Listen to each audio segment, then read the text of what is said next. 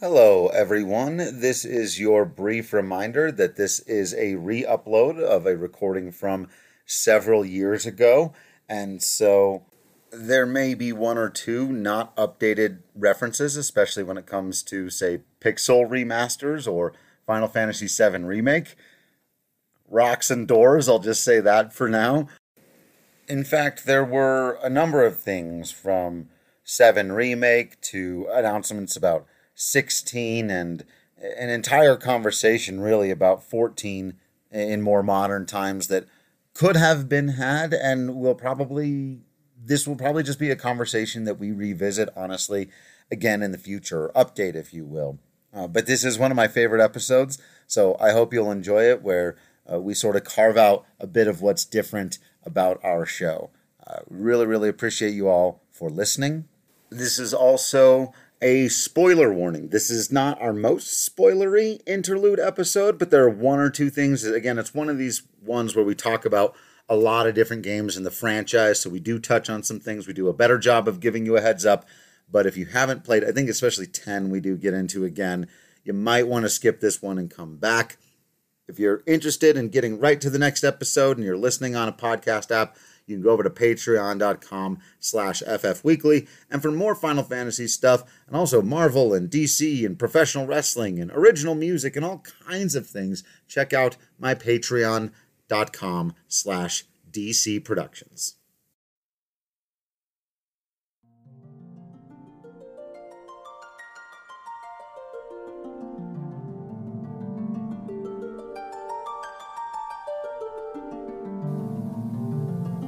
Welcome to Final Fantasy Weekly. I'm Drew Kreisman. And I am Ira Kreisman. And on this interlude episode, we're going to take a step back and look at the series through an entirely new lens. We're going to look at the entire franchise through something we've talked about before. Remember my many, many lists? I do remember those lists, yes. Indeed. Something we've talked about a number of times on one of those lists about how we evaluate art, something we think is very important, is the distinction between cynicism and criticism. And that's something that we're just going to blow up now into a whole conversation as it particularly applies to this franchise and where we see people oftentimes mistaking cynicism for criticism.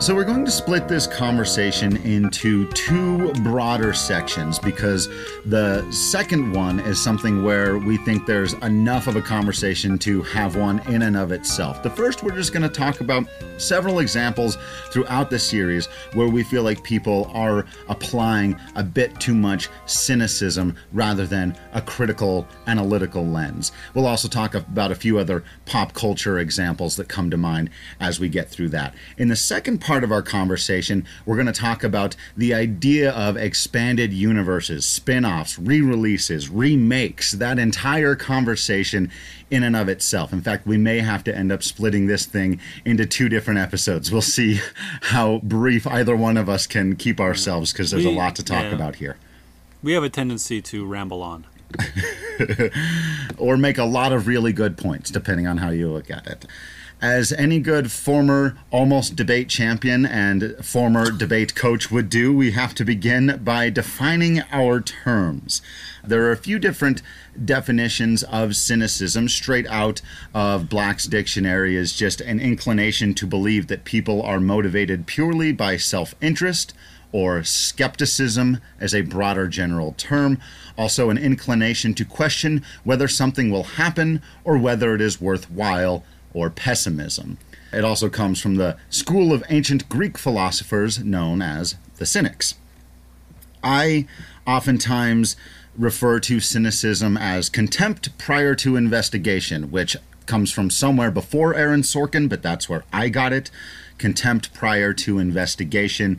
Another way I oftentimes think about it is there is an old Buddhist phrase, which is that it is impossible to fill a cup that is already full. Cynicism to me is when somebody goes into an idea with their cup full and therefore mostly are incapable of overcoming that to get to some other conclusion about a piece of art, whatever it may be, an ideology.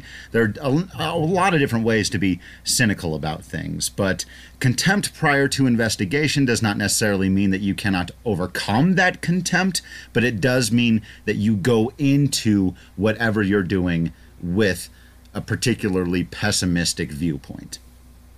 So are you saying it would be your advice to empty your cup before going to see Star Wars: The Last Jedi?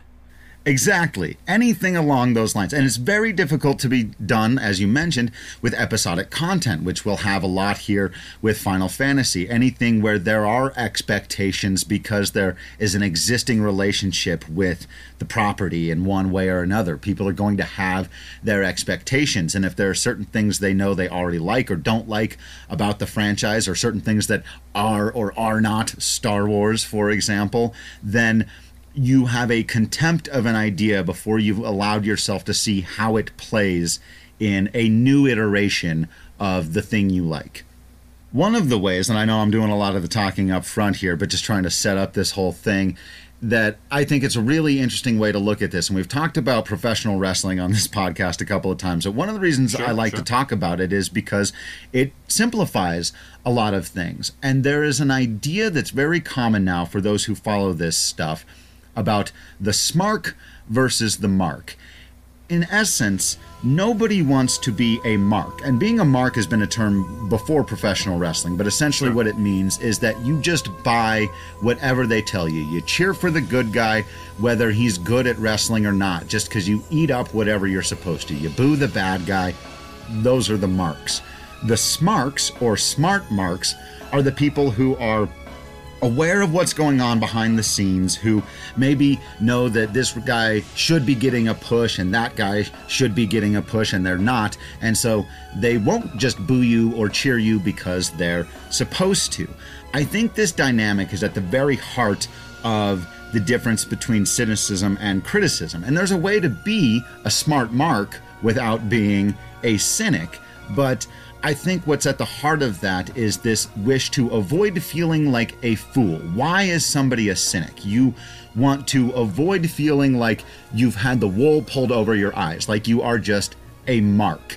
And I think if you wanted to be a little more, dare I say, cynical about categorizing cynics, you could say that they enjoy a feeling of discovery, that there's something they've recognized about a game or a movie or a TV show that doesn't work, they will often use the word stupid or doesn't make any sense, and them having access to that makes them feel, in a way, superior. So my guess is that you and I are going to come down on the same side of us, that we're going to say it is better to go in, again, with the empty cup, to not be cynical about whatever thing it is you're going in to play or read or watch. But before we do that, is there an argument to be made then? Because in everyday life, I would say being cynical is a good thing. Being skeptical of what you're told, examining for yourself, is a good thing. Is there a way to see cynicism when it comes to trying to understand a piece of art like Final Fantasy as a good thing? I think absolutely there is, and I have a very personal understanding with this concept as a failed independent musician, or at least to this point, failed independent musician. There's time. I suppose there is. But yes, when I see, or I suppose hear, music that to me is transparently commercialized, that appears to lack any kind of soul or to have any kind of originality. Now, I differentiate. I don't see that as cynicism, because for me, even if it's the newest Taylor Swift or whoever, Katy Perry, I will give it a fresh listen, and if it's a whole new way of doing things, if they wrote a really good song, I would like to believe that I would appreciate that for what it is. I think cynicism is about setting boundaries before you get there and just saying, you can't cross this boundary, I don't care how you do it, you just can't do it. So maybe that's not actually an accurate definition. Maybe that's just me in my head trying to create a clearer definition between those two things. But I do think there is a way in which cynicism oftentimes leads to a shield against nonsense art, where you are less likely to be a mark for something with no heart and no soul, and as we'll talk about in the second half of our conversation, something that might be a transparent cash grab, something that is playing on your nostalgia in order to get the money out of your wallet. And so being aware of those possibilities, I do think, has a great deal of merit. That being said, it's a fine line between being aware that that's possible and stating with absolute certainty this is going on, and then reaching a conclusion that a piece of art has no value or has no merit because it was produced with sinister or selfish intentions. And it's easy to become reductive about whatever thing it is you like or don't like, whatever story it might be. For example, it's easy to say that Of Mice and Men is all about, or rather is only about, a couple guys who go to work on a ranch and it doesn't work out. Like, that's a bare bones, poorly written book report. And usually what we're trying to do when we watch a movie or play a game or read a book that we really enjoy is we're trying to understand it on a deeper level. There's a lot to understand about Of Mice and Men. There's a lot to understand about Final Fantasy. There's a lot to understand about Star Wars. And it's easy to say, well, all Indiana Jones and the Last Crusade is Dr. Jones getting involved in a thing that doesn't matter because, or where his part in it doesn't matter because if he hadn't been there, the Nazis would have opened the Ark and melted anyway. But that's not really the point. There's a deeper thematic understanding. There's a deeper character arc. The plot, and I am all for plot being held as important. Plot is chess king, we've said many times on this podcast now. But it is only the chess king because it's not necessarily the most powerful piece on the board.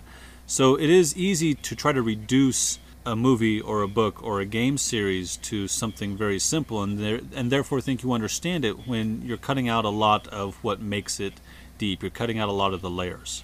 Right. One of the things I haven't mentioned about that whole plot situation is that it's often been said there are only 7 of them. Or depending on, sure. You've even said there are some theories there are only 2. Sure. So I didn't come up with this. A creative writing teacher in college gave me this one. It's one of my favorites, though. There are 2 plots. A person comes to town, and then either he or she leaves town, that's the first plot, or stays in town, and that's the second plot.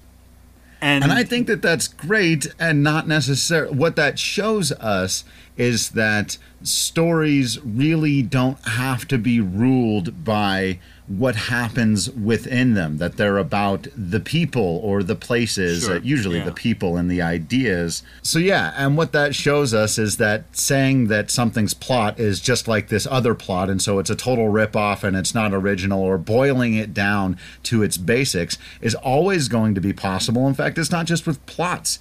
You can do this with anything. You can do it with sports, football. That's just a game where they throw a ball down the field, try to get into the rectangle at the end. They all stand up, they all fall down. Right. I write about baseball for a living and have multiple times called it a game where grown men hit a ball with a stick. Right. Because that's very funny. Far.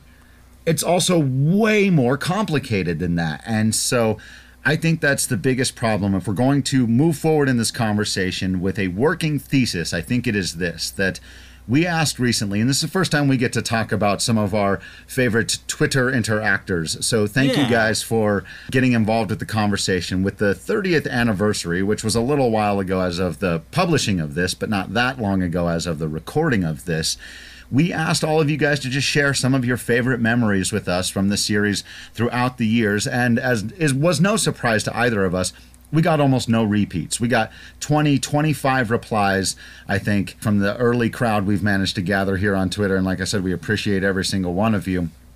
And none of them were the same moment. And what that says to me is that with a series that has such broad appeal and potential in every corner to find its way into people's hearts in all kinds of different ways, cynicism ends up acting as a barrier to discovering excellence.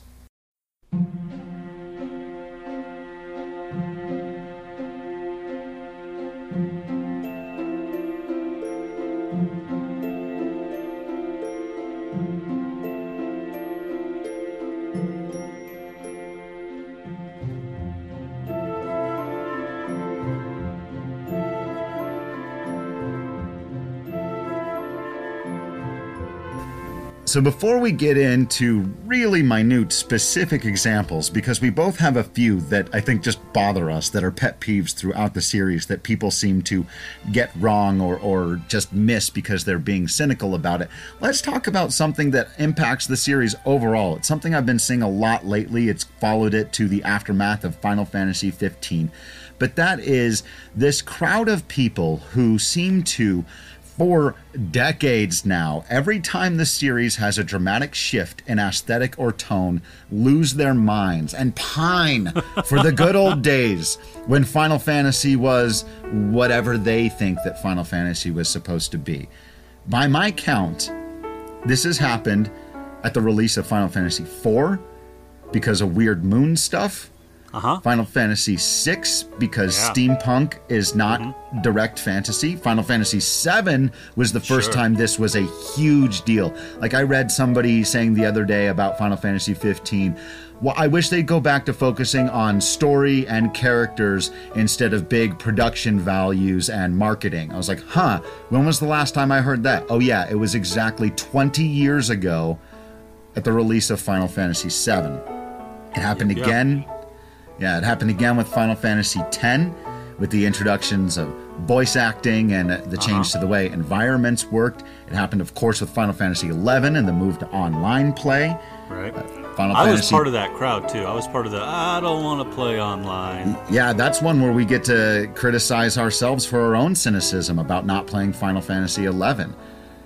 12 had the issue of giving a numbered entry to something that kind of is part of the spin-off universe.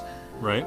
13 had all kinds of shifts in aesthetic tone, and it's one of the, again, it's one that I do get in on the cynicism about that one a little bit. I have a hard time placing my finger on exactly why I don't feel like it has the heart that some of the others do, and maybe I was cynical about that, so we'll get into that. And of course 15, people have, that's a whole conversation in and to itself, but it is interesting to me that this is not new for the franchise, that every time there's this shift, there's a crowd of people that say this is not Final Fantasy. Right. And it's also worth noting that just because you are critical of the thing doesn't necessarily mean that you're going into it cynically. You can analyze a book, a movie, a game, and have negative things to say about it that don't necessarily mean that you're doing it without, what was your phrase? Contempt prior to investigation. Right. So after investigating, if you still have contempt for a thing, that is legitimate. And as we've said in our list of things, being open to debate. So if you investigate, you still have contempt, and then someone else comes along and says, actually, look at it from this point of view and I think you'll like it better, be okay with, hey, yeah, I do like it better now. Right. And I think one of the things that I've seen oftentimes is I've become very fond of the phrase yada yada-ing as a verb, to yada yada something. What does that mean?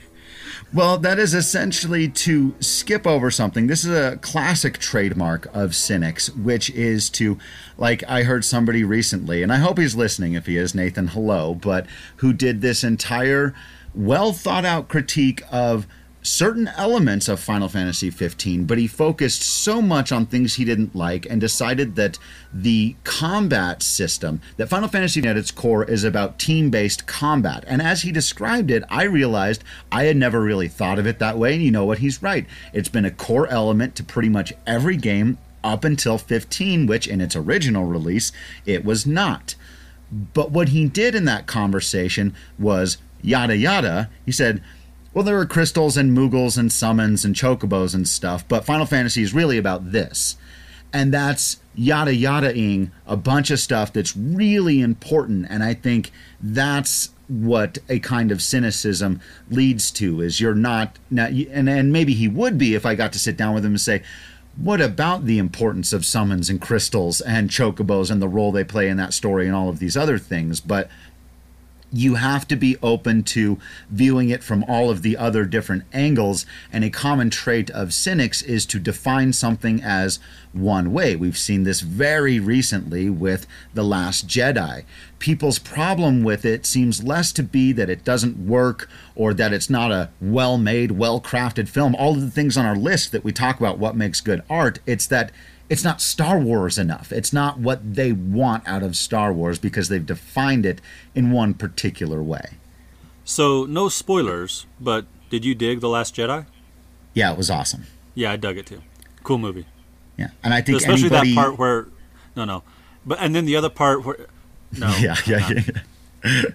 But I do think anybody who's open to multiple interpretations, and this is another thing we've talked about, we're not going to get too far ahead of ourselves here, but multiple interpretations of stories and characters that understand that these are pieces of art being created by different artists, and you have to give them the freedom and the license to create and to do things that they find interesting and challenging, and that you can't just go back and do the old. That's right at the core of Final Fantasy. You can't go back and do Final Fantasy 1 again. You do Final Fantasy 2, whole new cast of characters, whole new world, let's go.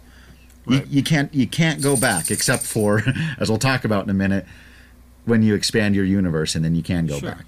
Well, and there is a way the audience can go back. The artist should go ahead and move on to the next thing, but the audience, like, if you hate the expanded Star Wars original trilogy, you can go back and watch the original releases. You don't have to watch the bit where Han Solo talks to Jabba the Hutt before getting on the Millennium Falcon, right? Right. You can go back and watch them as they were released originally. The thing that you loved still exists, and you can go back and read that again. You don't necessarily have to play the new version of Dawn of Souls. There are ways to play the original Final Fantasy. Go do that, and don't complain about Dawn of Souls. Yeah, that's an argument that really gets under my skin. For example, when people don't like the expanded universe of Final Fantasy VII, they'll say, it ruined this character or that character, or it ruined the plot. I'm like, no, it didn't. No, it doesn't. The original game still exists. What are you talking about? You can pretend like that's the only thing, or take that as being the only thing that's canon. It doesn't change your original experience with that thing. It's not how that works. That's like thinking if an artist wrote a song and then later wrote a sequel to that song that you didn't like as well, that all of a sudden you couldn't just go back and listen to the original song. Like, what are you talking about? Well, and it's interesting that you bring up songs, because a lot of vocal artists, they don't sing their songs the same way twice. Like Aretha Franklin doesn't sing Respect the same way every time. We know that one version because it plays on the radio, or we've seen Blues Brothers, but she does it differently when she performs it live. A lot of singers and bands do that, Bob Dylan being a really good example of that. And just because you know that one version and love that one version from the radio or your CD, do we still do CDs? Sure. Or whatever, or whatever, doesn't mean that they can't mix it up when they do it live. Right. And so speaking of mixing it up, that's something that's always been big in Final Fantasy, and it's why for decades and decades people have been threatening to quit the franchise because they're just not what they once were, and that it's silly. It's always been silly for this particular franchise because they've never stuck to being just one thing. They're always jumping forward and risking. There are a few times I look back, like with Final Fantasy IX, for example, there was really no controversy there because it was a return to the days of. Sure. And people were fine with that. But another franchise that does this, or another game that does this, is Magic the Gathering, because they're always bouncing around from world to world and always telling a new story. And it has always been about, what are the new mechanics? Who are the new characters? What's the new world look like? It's a game about change, and Final Fantasy is very much that same idea. It's a game about change. It's a game about what comes next. It's understanding the past, but it's also about what is now. Right.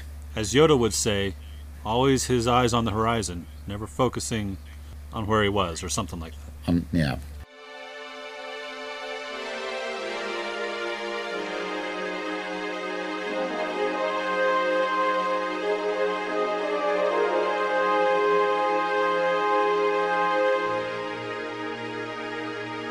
So, another very broad way, I think that transitions us well into, because there's a character in that franchise who he was speaking of that is often put on one end of this spectrum that drives us nuts, and I think it fits as a part of the cynicism conversation, and that is the whiner versus the badass. So Luke Skywalker is the whiner, Han Solo is the badass. Cloud is sometimes the badass and sometimes the whiner, and some people really don't like the whiner version of him. Tidus is probably the most famous example of whiner, where Oron is badass. What I find to be particularly troubling about this dynamic is that not always, but more often than not, as a literary entry into the world, the whiner is almost always the more interesting character. Yeah, I'm not especially interested in hearing people who don't like male characters to have feelings, to have emotions, to express those feelings and emotions, or even to cry. One of my favorite new animated shows is Steven Universe, and that show is not afraid to have its male characters, or any of its other characters for that matter, cry when the situation calls for it. And I have always been frustrated with the critique of Tidus as being such a whiner, such a crybaby. This guy's gone through a lot, and he is unafraid of his emotions, and I always thought that was extraordinarily strong of him. And I think when people critique him for being a pussy, what they're really saying is he's too feminine, and I am afraid of being feminine, therefore I don't like him. And I think that's a misguided, potentially sexist way to try to understand the story. I think Tidus is a really cool character. I think that without him, Yuna and her band of merry guardians wouldn't have made it. And that's at least partially because he is not emotionally stayed. He is not static. He is able to feel his emotions when they're at their best and when they're at their worst, and he helps Yuna to feel them as well, and that is what gets us to the far plane. Yeah, this is one of the things that, again, I think cynicism really becomes a barrier to understanding what's great about a story. That whole game is about emotion. The world is called Spira because it's a spiral of death and darkness and sadness. And the character Tidus would not make sense if he came in brash and confident. He is essentially emotionally a child because of what he is. Again, we've said it many, many times, spoilers, but he himself is a dream, and this is not an uncommon trope to see in science fiction or fantasy. Like Ultron, for example, has the intelligence, super intelligence, but emotionally is a child.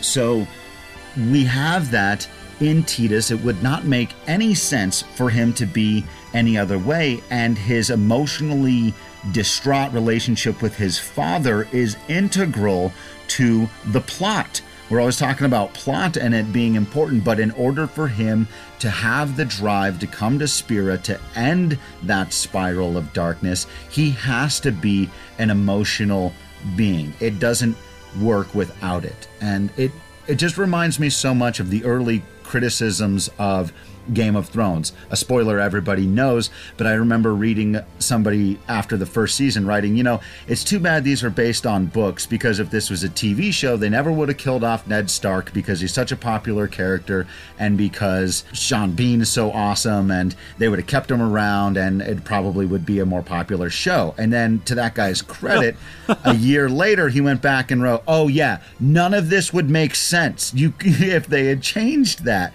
And that's how I feel about a lot of the characters in Final Fantasy who are more emotional, or everything that's going on with Cloud, for example. His whole issue is vital to the theme and the plot of that game. I furthermore think that it's good to have stories that celebrate emotional intelligence. That is, characters who understand their own emotions, characters who are able to deal with their own emotions, characters who don't have their emotions so blocked up that they can't handle it and then explode at the end. And it's worth remembering in Final Fantasy X that the first character the Faith dreamed up to go to Spira to try to fix things was Jecht. And Jecht was the brash, more emotionally standoffish character, and he failed. On the other hand, they sort of made him fail on purpose so that they could send Tidus, right? Yeah. But still, the emotional intelligence of the characters in those games, their understanding of their own emotions and what it means and how it helps drive them to a stronger, more interpersonal goal is one of the strengths of the story. And so to complain about him being a whiny little crybaby is to really miss the point, very cynically. Absolutely. I also think another distinction people really struggle with is just because a character is someone you may not like if they were a real person, someone you wouldn't want to hang out with, that doesn't make them an uninteresting or poorly written or poorly conceived character.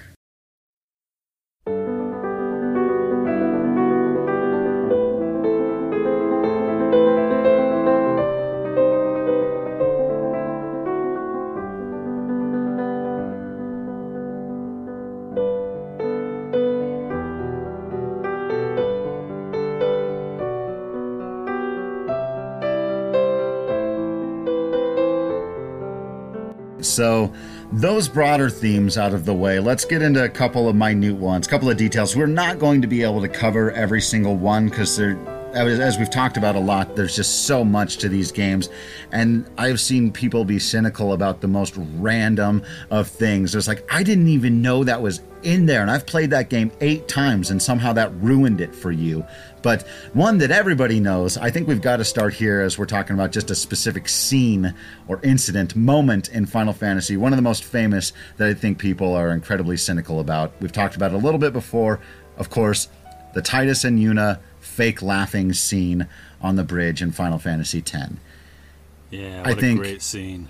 It's really great. As we've talked about before, it's supposed to be awkward. There's a great video of James Arnold Taylor talking about, it was supposed to sound like that. These are both award-winning voice actors. And again, you're misunderstanding the scene. So this is exactly what we've been talking about. Your cynicism about how awkward it sounds and jumping to a behind-the-scenes conclusion, which is that the voice actor is failing, therefore putting yourself, as I talked about earlier, in that superior position of knowing that this work is not up to snuff. What you've done is missed that the point of the scene is that these are two people in a world that does not experience laughter or joy, trying to force it upon themselves, which is inherently an unnatural thing to do. And so the result is an unnatural sounding sound.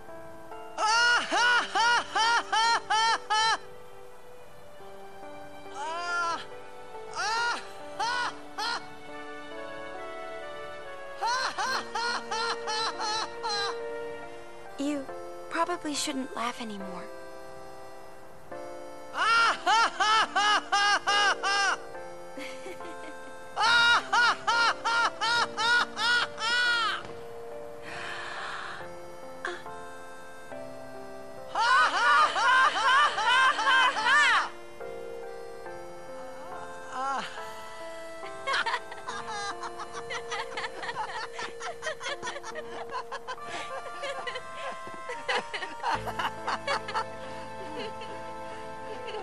Too funny. It was your idea. Right. And again, back to Tidus's emotional intelligence, he understands that Yuna is closed off and is not experiencing her emotions. And he eventually understands why, because she's expected to sacrifice herself. So, trying to help her find a little joy in whatever remains of her life, it's difficult. And it ends up being awkward, not because it was poorly done, but because that would be awkward for anybody. Right. I think another one for me, moving to another game that's talked about very cynically, is the love story between Squall and Rinoa. And there are a lot of people that are very negative about that one. I know there are a lot of people that are positive about it as well. But I think much of that stems from two different places that for me are what make it work, which is so interesting. One is that Rinoa starts the game with a different love interest and seems to just kind of randomly come over to Squall's side. It happens very quickly after they realize that Cypher maybe isn't such a good guy, beyond just being a jerk. Well. And the other thing is that Squall is never really that nice to her outwardly. He's such an introvert and they really don't have a whole lot of chemistry up until the moment he has to save her in space, and then it's like, oh, and now they're in love. But I think there's a lot more to it than that, and I think one of the big things about it is the fact that that's the one game where we have access to a character's inner monologue, and we see Squall's introverted self knowing how he feels. I think that's the way they convey, and Renoa is picking up on that. Yeah, being an introvert myself, I really like Squall. Yes. I wish I were as awesome as he was, but that's a different matter. And I gotta say, it is nice to have people in my life who pick up on what it is I mean when I don't say anything. Right. When I'm in a position where I feel like, man, I don't want to be here, or if I may be so bold, I don't think that your relationship with your wife is that dissimilar to Squall's relationship with Renoa, who takes charge and not, in an aggressive way, but in a, look, if you're not going to make a decision, I'll make the decision. Here's what we're going to do. I'm not going to be mean about it. I'm not going to hold it against you. In fact, I still really like you, so this is going to be just fine. I get that you're not going to do it. I got this one. Right. It's sort of a supporting thing. Like, I know you don't want to make this decision. I'm going to ask you anyway just to be sure. But when you say what I know what you're going to say, which is, I don't care, I'll handle it. And that is, I think it's a strength of Renoa's, that she's able to see that in him and sort of help. That's like one of her big contributions to the team is getting things done by understanding what needs to be done, because some of them just won't say so, especially Squall. And of course that plays out in epic symbolic form in the conclusion of that game, where she literally has to pull him out of the abyss. I'm sorry, did you say conclusion, or did you mean introduction? Yeah, right, yeah. Yes, correct. Both brilliant pieces of work, and it strikes at that theme. So it's so strange to me that there are people who, and I guess that's why for them a lot of people really don't like 8, aside from the cynicism I think about the junctioning system. But that, I think, and this is where again we'll draw that thin line, but it's important. I think the criticisms about the junction system are fair. I think they're about half based in subjectivity, but they're at least absolutely fair and not really based in cynicism and that contempt prior to investigation. I think there was thorough investigation. People have their sound, evidence-based reasons why they don't like the junction system. The not buying the Squall and Renoa thing, there are so many people who have included the images from their love story as part of their weddings. Just Google it. Final Fantasy VIII weddings. You can't reach people at that level if there's no meat to your love story. So I think the only way to reach the conclusion that there's nothing there, again, is to fill up your cup and just not be able to see it at all. Give us another example, big brother. Perhaps another example is character design in Final Fantasy. Almost every time a new Final Fantasy comes out, when I read articles about Final Fantasy, usually from people who aren't that familiar with it, they will critique the character design as being androgynous, or having a lot of belts, depending on which character designer was most prominent, or both. And again, I find this reductive, and I find it cynical. I think it's reductive in that the people making this critique are trying to understand a character based only upon their outward gender expression, male, female, or otherwise. And I think that's extraordinarily irritating when characters can be interesting based upon a wide variety of features. And maybe a character is interesting based upon their gender, but usually there's a lot more to it than that. So trying to downplay Final Fantasy or to dismiss Final Fantasy because sometimes characters are portrayed as androgynous, or some of the character designs don't feel like they're especially masculine or feminine, is missing a lot of the point. Right, and to take a step back again and look at the mechanics of the thing, I think one of the ways in which this manifests is in people's distaste for particular artists. In this particular series, more often than not, Tetsuya Nomura. And you will see people dismiss his designs, again, as we've talked about, very reductively, and just talk about spiky-haired kids in leather with zippers. And while that's not completely inaccurate. They did see some things and then say that they saw those things. I sure saw those zippers. Right. I think I'll talk about it. So I've seen like a lot of people say about Final Fantasy 15, oh, it's just a game with a boy band of leather-clad guys on a road trip. And I'm like, yeah, okay. You're, again, being remarkably reductive. But they don't sing. Yuna's not there. Right. The thing about appeals to those kinds of behind-the-scenes things, though, whether it's you saying, well, it's Tetsuya Nomura, therefore it's bad, or, well, the marketing company said it was going to be X and it ended up being Y, therefore it's bad, or a producer said, anytime you're appealing... One, we've talked about The Last Jedi, some people appealing to Mark Hamill criticizing the portrayal of Luke Skywalker a bit. Anytime you're appealing to that kind of behind-the-scenes information, you're taking a shortcut to actually proving, and I hate cliches, but this is my all-time favorite, the proof is in the pudding. You're taking a shortcut to showing through the text. This is what we tell you. This is what you teach high school kids to do. Show through the text what your argument is. So if it's a bad character design, don't tell me it's a bad character design because the guy who designed the character is bad. Explain what doesn't work about the character design. If your critique of Final Fantasy 15 is that it's incomplete, don't cite the marketing guys saying it was going to be something. Explain exactly how and why you feel the story doesn't have a beginning, middle, and end, whatever it may be. Otherwise, it's just cynical to make this appeal to behind-the-scenes information, because at that point you're not critiquing a piece of art, you're just casting doubt and claiming victory.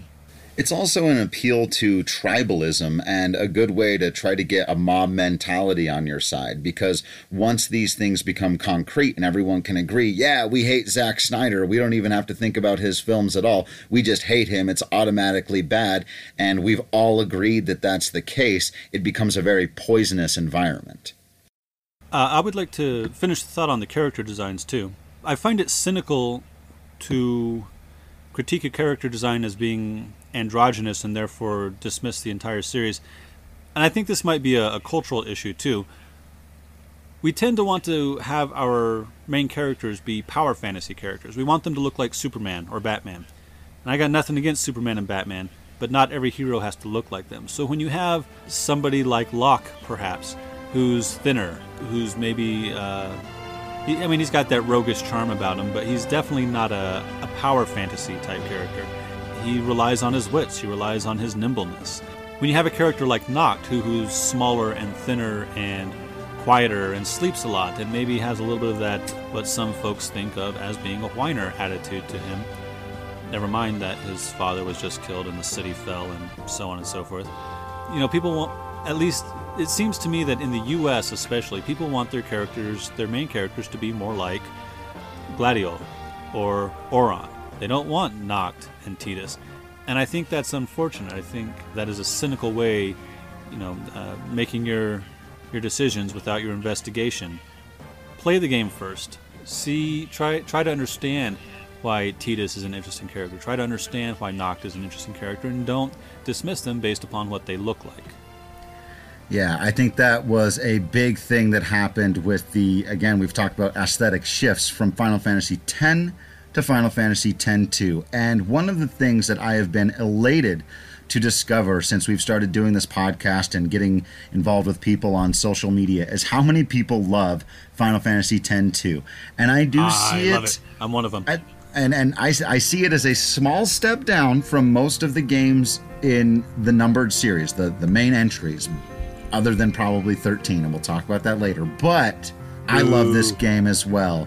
Yay. And I think one of the things that people never got over, I remember when it first came out, that first poster they showed, and people went, oh, Final Fantasy Charlie's Angels, reductive cynicism. And some people never got over the fact that Yuna was in booty shorts. What if it's reductive celebration? Like, oh, Charlie's Angels.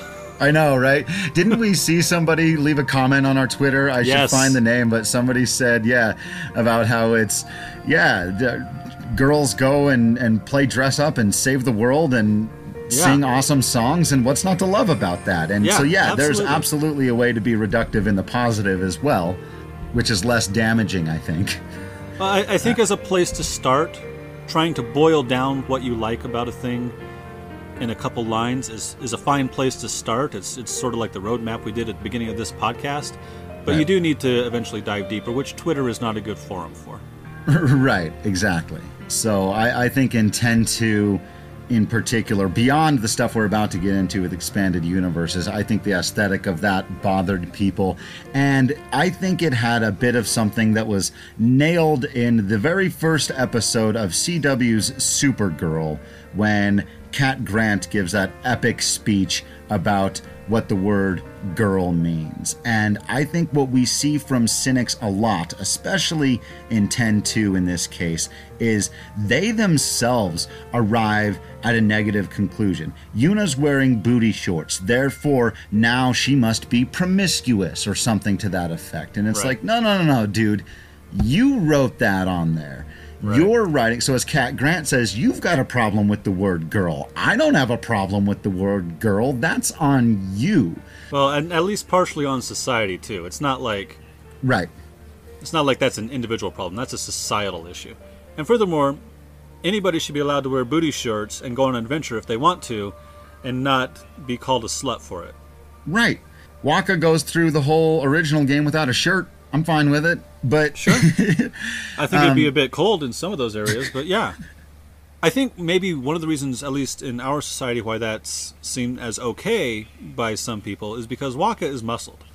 Waka is seen from the male gaze to be again, he's that power fantasy character. That dude is buff, and he kicks butt, and he's a bit of a goof, but that's okay.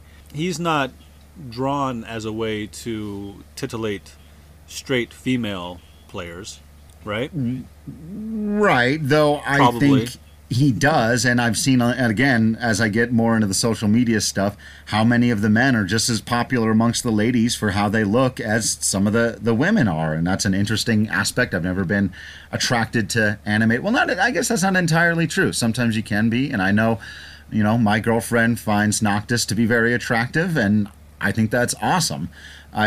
The thing that I think you're getting at here really is that what happens more often than not with cynicism is that it arrives when a piece of art subverts your natural and or societal expectations, which is what a really good piece of art is supposed to do.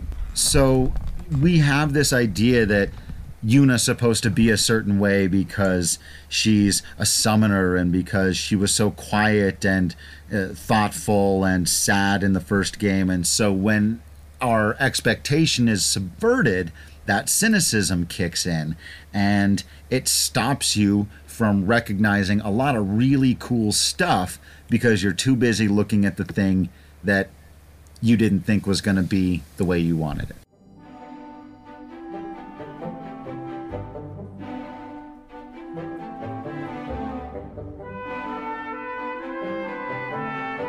So let's wrap up the conversation where we began, with a couple of definitions. I won't use dictionary.com as the be-all, end-all source for what you should trust on the meaning of words, but they do define cynical as distrusting or disparaging of the motives of others. That's their number one definition. They've also got showing contempt for accepted standards of honesty or morality by one's actions, especially by actions that exploit the scruples of others. And their third definition is bitterly or sneeringly distrustful, contemptuous, or pessimistic.